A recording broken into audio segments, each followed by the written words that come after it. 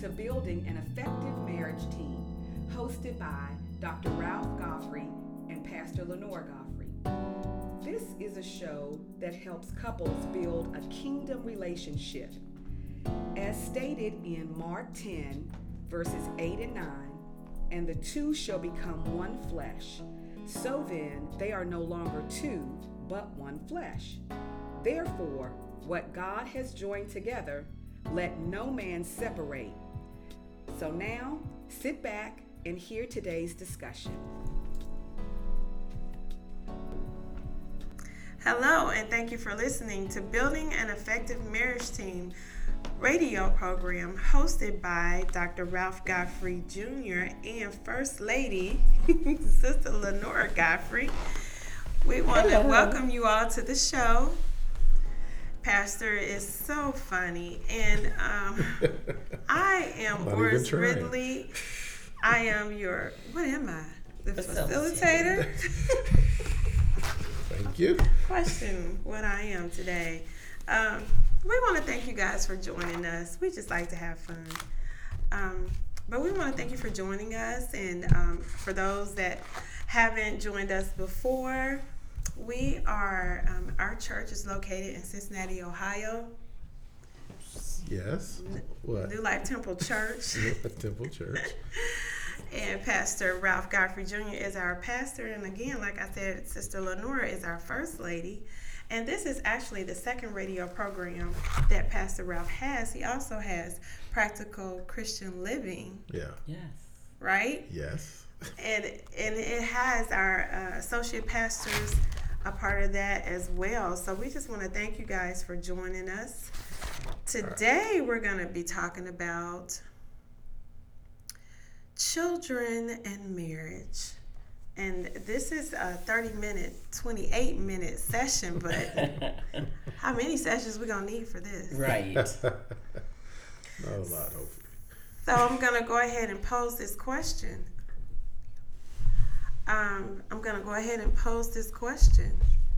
Keep going. What do you do? How do you start off a marriage talking about children? How do you start a marriage by... How do you start off? Oh, asking for children. How do you do that? That's a good question. Yes. Very good question. Are you talking about pre-marriage? Yeah, pre-marriage. Pre-marriage. So discussion of... So I think to make the question more clear. Oh, yes, make it clear, sir. Well, I'm saying you're asking a couple before they become betrothed. Right. Discussions that should be... Had. Yeah. Talked about children. Prior to... Yeah. Right. Okay. So, how many we having? That's how you started out. Yeah. How many we having? No. But I mean, you know, some of that conversation would be natural. Usually people have a desire for a certain amount of children, and you would want to talk amongst each other about that. His desire may not have been the same as my desire. I wanted 10 kids. Oh my. Yeah. Did you really? I sure did. I wanted a lot of kids because I came she was from smoking crack back then. somewhat small. Yeah. Why'd you want so many kids? I don't know. We had a small. It was 3 of us, and we didn't live near any family, so we would have to travel so far. So I always liked. You know, I went to a Catholic high school, so there are a lot of large families in my high school. And so we would have to travel over states to actually see family. So I always wanted a lot of kids. So the Lord blessed me with 5 children. And when they get married, I'll have 10. So in all actuality, there you go. I have my 10. Without doing all the work. Okay. You know how that is. So I think it's an important thing to talk amongst each other about prior to, because there may have to be some discussion and resolution and compromise, and we're gonna get to all of that in this conversation. Yeah. But Pastor, how many children? It wasn't 10. Wasn't 10. wasn't even 2. But the Lord was good. So, did you see yourself having children when you were growing up? You know what? I was never envisioning. I never had Or men don't think like that. Some do. I mean, I just wasn't one of those. I wasn't, I'm always, and will always probably be, it is what it is. Whatever happens, happens. If it happens, it happens, and I go with that flow. So, because I think really the beauty of, I think life, and especially when you get older, well, for me, understanding like the kingdom of God and just purpose and all those things now, I think that any seed that is produced from you, God meant it to be. And so therefore, as a steward of the family, meaning a father, you have to just find yourself trying to adjust to raising them one way or the other, and hoping that you can teach your kids to discover and understand destiny and understand their purpose in life. So I wasn't looking to be Father Abraham, but like I said, it is what it is. Everything happened the way it happened. So. It's so funny to kind of get off the conversation. Today I said everything we do as a body is tied to destiny. Mm-hmm. So when you write that book, I could do the foreword. There you go. About destiny. Okay, so let's get back. Okay, so for myself, it was only 3 of us. I guess I never really thought about how many kids I wanted. I just knew I wanted them. Mm-hmm. Okay. Mm-hmm. So whatever happened, happened. But how do you include, so let's go to this question. How do you include children in your, in the beginning of our program, back some months ago? Was it summer? Yes. We really, we talked about vision, mission, and purpose. How do you include that in or is it necessary to include that in your vision, mission, purpose statements? Right. Decrees. I mean, is it? I think it is, and it may come at different times. When we got married, and prior to us being married, we had 3 children. So for us, it would be a little different than a couple getting married that didn't have any children and then have a desire to have children. So a part of our vision, mission, and purpose initially, starting with kids, included kids. Mm-hmm. And so I think that just, every couple, every situation is unique. And I think it needs to be addressed that way, look that way. In that, then as you develop as individually and as a couple, your vision, your mission, and your purpose, that just includes everybody that is in that family unit. Mm-hmm. Yeah, I think it's, again, we go back to understanding purpose. I think even in your family, I was ministering one time in Atlanta, and interestingly, one of the things I was looking around before I ministered, just looking at the dynamics of my family, my just overall family, not immediate family, but my siblings. I mean my cousins. Yeah, my relatives all around, and it's interesting because we have like a lot of ministers in the family, and it was, as I was beginning to minister, it was like I was kind of showing me to look at the dynamics of that, and it kind of took me back at the time to the history of Israel, how the fathers would groom their children to take up that particular trade or take up that particular ministry, like the Levites. When you were born into that family, mm-hmm. you were a Levite. Yeah. And so, in looking at that family dynamic, I thought it was interesting that again, it was a whole room of like ministers that I was about to minister to. And it kind of threw me to the degree of a different of understanding that God does ordain our families to walk a particular way when we come to Christ and understand that. It's like we have a family in our church called the I only know. I'm looking at Karen because she's the Stewarts. No, but she's not a Stewart. Oh, she's but the Jackson. Jacksons. The Jackson is the original. And their whole family cooks. Yes. I mean, and serves in in that capacity of ministry. I look at the bakers that belong to our family, and they just love to just get in and serve.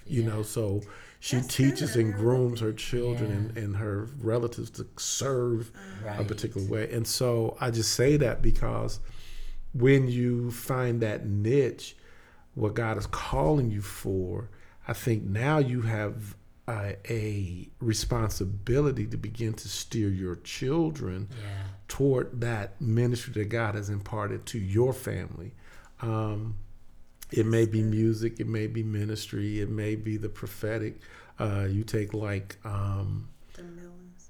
the Millens. It's just Miss Chris Millen is very prophetic, and her daughters are have that same suit. trait. You know what I'm saying? So it's powerful when you really connect to God on that level to walk in that particular understanding that what have you assigned or destined my family to become, so that now I can begin to work them toward that destiny, so that they become what it is they were supposed to become. This is good. That is good. and I would think it can, God's destining it so it can be picked up at any juncture of that family line.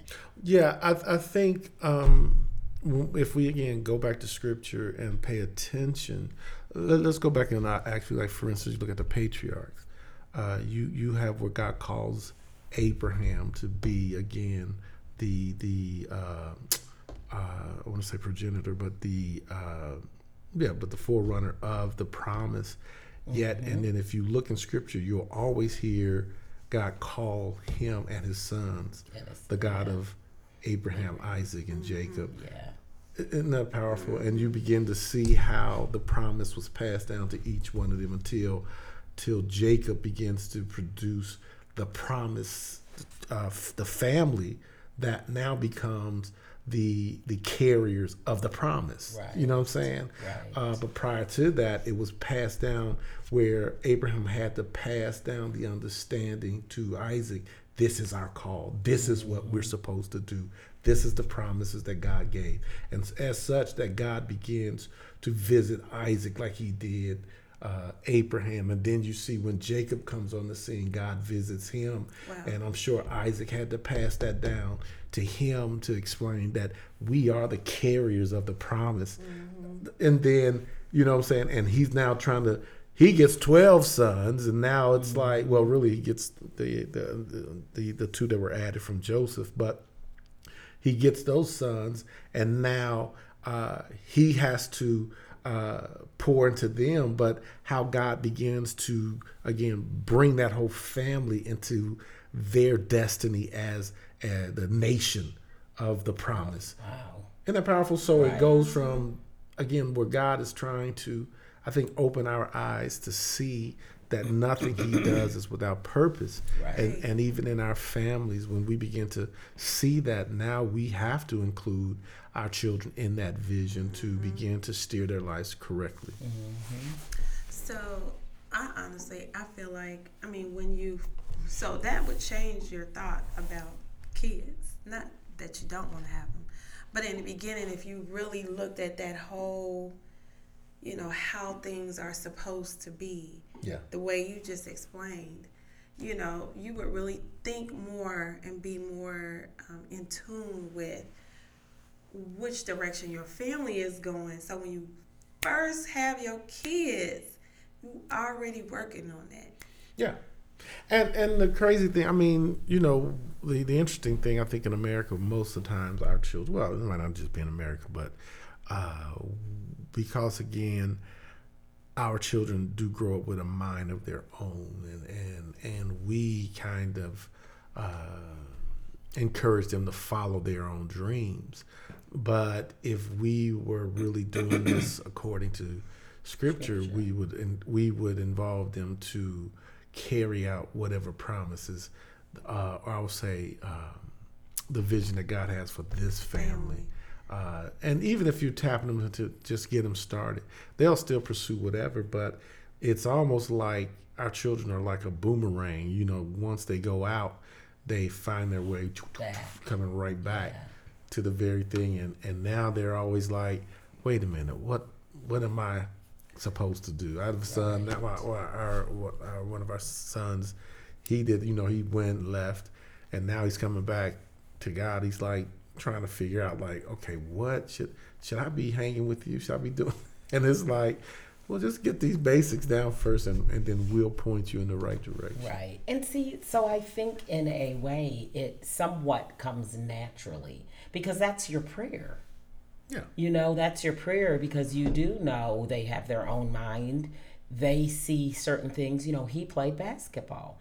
Maybe it was something where he desired to go and play for pro, and that was a direction he was taking for a season.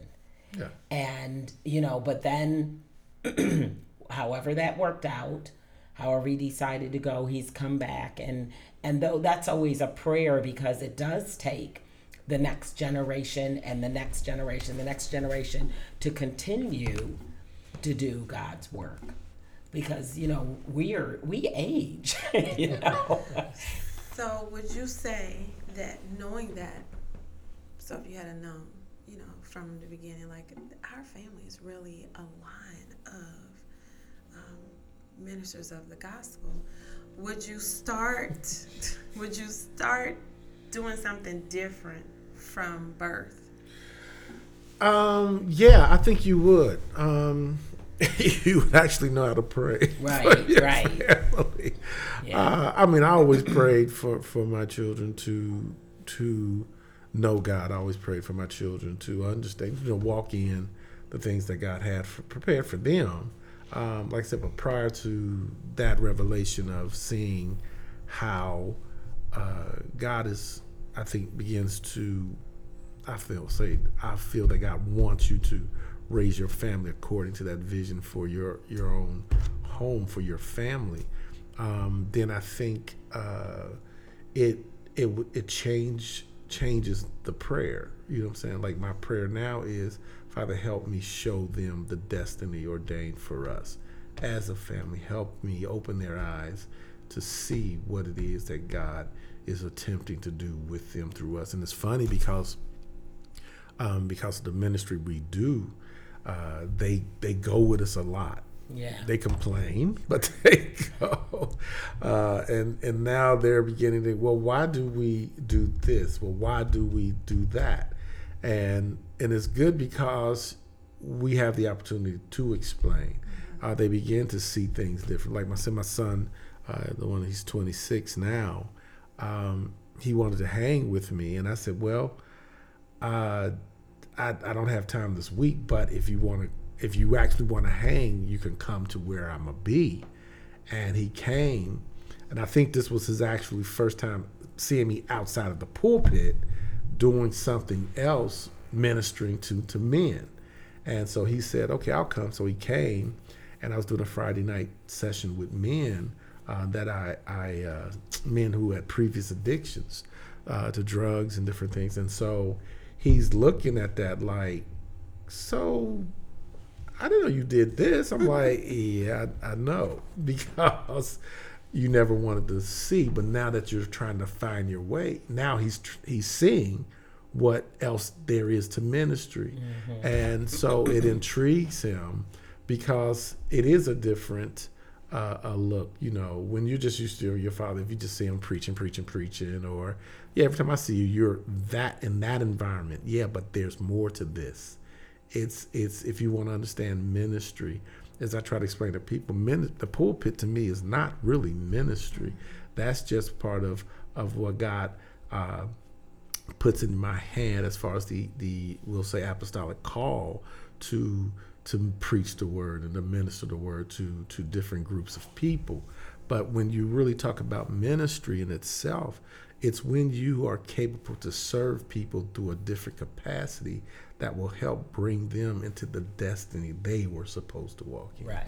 Well, it's amazing too, because this particular child you're speaking of, or he's not a child, a young man now, him and his buddy have an organization called the Committed Organization. And so I think a lot of times you don't necessarily realize when you're getting involved in things and doing things, it was deep rooted in you. He's now at that age where he's discovering, okay, I'm out on my own, I'm working, these are the things I'm doing on my free time. So he is now walking in the footsteps similar to his dad, he's serving, he's reaching out, doing outreach to help somebody understand they have a destiny, coming out of maybe poverty. There's hope for your child, there's hope for you, and then bringing it back around into, Christ. But it's just amazing. So I think he's coming into his own, but it's, baby steps, and he's learning, okay, I can do this. Yeah. So what would you say to the couple who has a child or children, and so I'm just going to throw this out there. The husband don't go to church and not being taught, but she is and is being taught. Yeah. And she sees this direction that their child should be going in, but she don't have the support over here.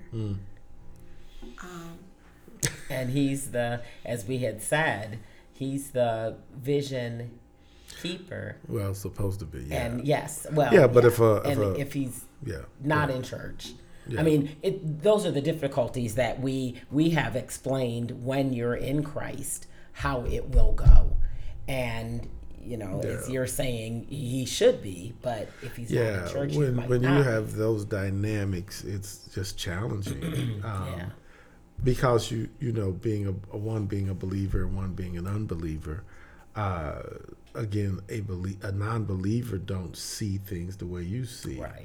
And so the expectation for that family has diminished somewhat. And the only thing you can do is if it's a wife of such, she has to pray. Right. She has to ask God to open the eyes and even allow it. Hopefully he doesn't interfere with the wife trying to bring the child into a different understanding of kingdom, dominion, bringing them to church and all those different things. I know Lenora had, when she ministered at one point, she gave statistics to how a family would follow the father when he is part of the church, or he decides to become part of a church, and so that his leading and stepping in that direction affects the family. And so even when he's not part of that, it affects the family, because many times your children begin to see, well, if daddy ain't going, I gotta go. Right. And I think the statistics were when a husband is the first one to lead the family to church, it's like 73% of the family units attended. Whereas if it was a woman, the percentage was much less. Yeah. And so, that tells you, I mean, that's right in line with scripture and right in line with what we said as far as the head of the home and who has to lead. Yeah. And it's challenging, and many times you have to, again, pray and ask God to give you wisdom, or even send someone to help make that connection, know, because it does become a different battle, so the only thing you can do is hang in there, pray, and see what God does. Yeah, I guess that's why it's so important when we talk about premarital counseling, Yeah. all of this has to be in there. Yeah. It has to be included in right. there. I mean, it doesn't ensure you won't have problems, Right. but at least you will have talked about and had some idea. You have awareness. I think Right. that's the whole point of premarital counseling. It brings about an awareness of things that should provide insight to a couple prior to walking into that supposed commitment. Right. Many times I think that a couple who don't take their Christianity seriously find themselves in still precarious situations that test their marriage, test their